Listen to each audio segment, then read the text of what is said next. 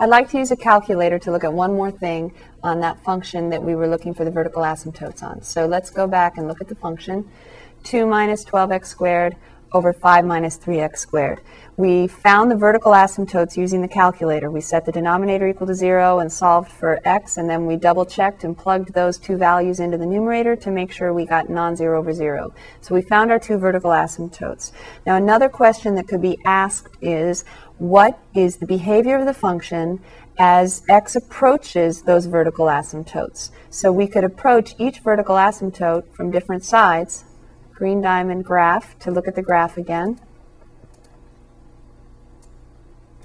You can see, starting out on the positive, very positive values for x, as you're driving along this graph, you're approaching the first vertical asymptote. You can either swerve down or swerve up. This graph goes up. Now, what if you didn't have the graph and you needed to know which way it went?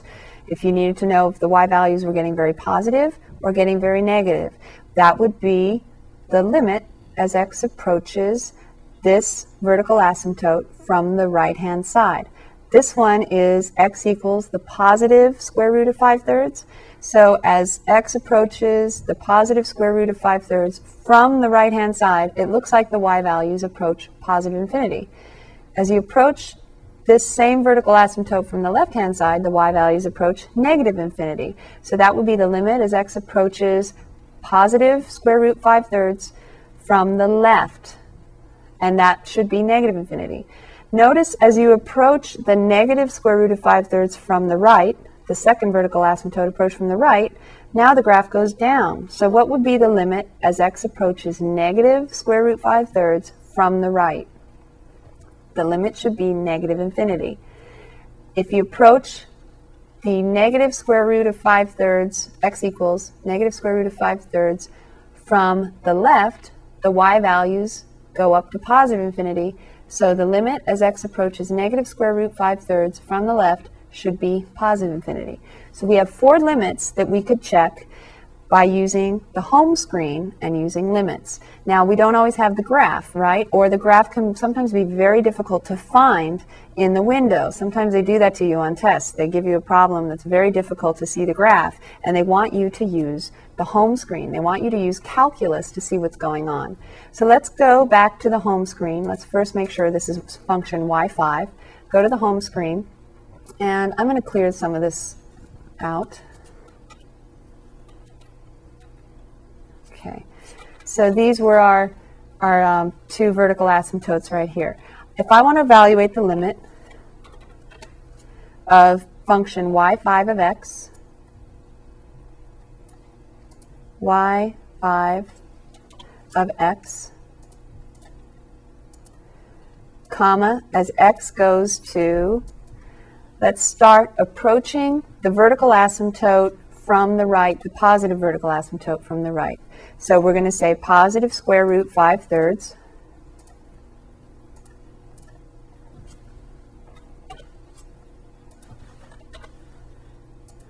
Oops, I put an extra parenthesis in that I didn't need. And then I want to approach that from the right. So I need to approach it with a positive 1, meaning from the right. It doesn't really mean approach positive 1. It's the notation to tell the calculator approach from the right.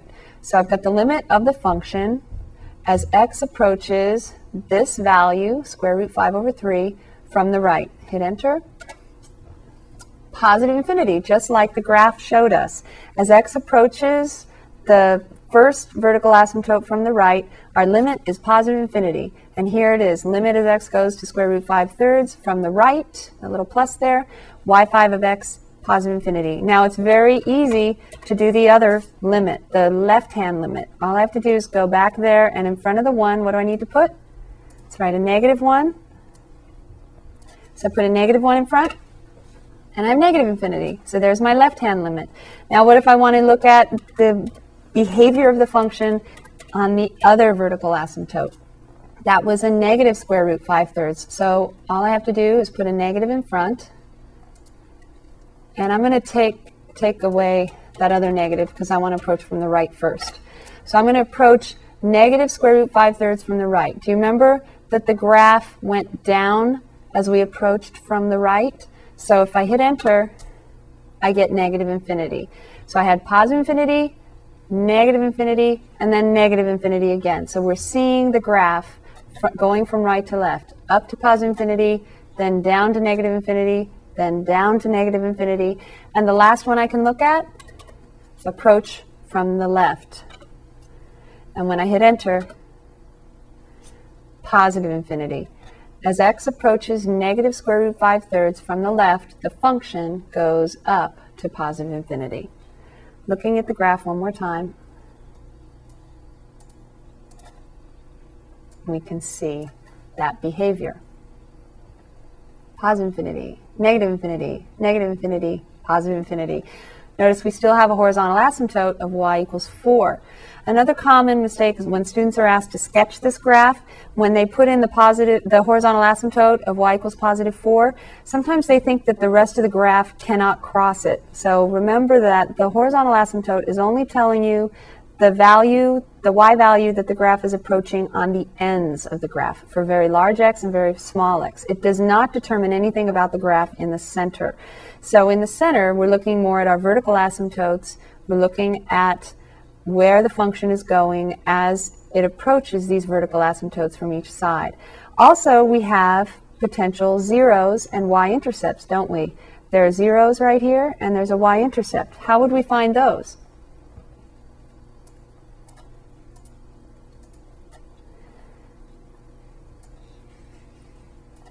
The y-intercept is the easier one to find from the graph. Can you see that when you plug in x equals 0 here, you get a y-intercept of 2 over 5. So the y-intercept should be 2/5. How can we get that from the graph itself? If we go to the graph and we go to math, value, x equals 0, right? Y-intercept. We get 0.4. That's the same as 2/5, isn't it? So 0.4 is 2/5. How do we find these two zeros? We know they must exist because if we have a y-intercept of 0.4 and the graph goes down from there, there have to be two places where the graph crosses the x-axis. So we would find those by hand by looking at the formula. And what makes 0 in this function? We want the y values to be 0 when we're looking for the zeros. So if we set y equal to 0, then we have this fraction, this rational expression, set equal to 0. When is that 0? Only when the numerator is and not the denominator. It's kind of the opposite of the vertical asymptotes, right? So we have zeros here when the numerator is 0. So I can either do it by hand or I can use the calculator. If I set the numerator equal to 0, I'm going to do this in my head and then we'll look at the calculator. 2 minus 12x squared equals 0. Add a negative 2 to both sides. Negative 12x squared equals negative 2. Divide by negative 12. X squared equals 2/12. So that's 1/6. So x should be positive or negative the square root of 1/6. Going to the home screen. Algebra. Solve. We had 2 minus 12x squared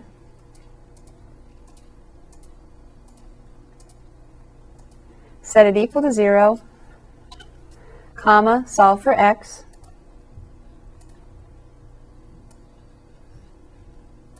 Solve 2 minus 12x squared equals 0 for x. Hit enter. We get the rationalized version of the square root of 1/6, square root 6 over 6, or negative square root 6 over 6. If you don't believe me, we'll evaluate that approximately. Green diamond enter. And then I'm going to take the square root of 1/6 and I'm going to say green diamond enter, and I get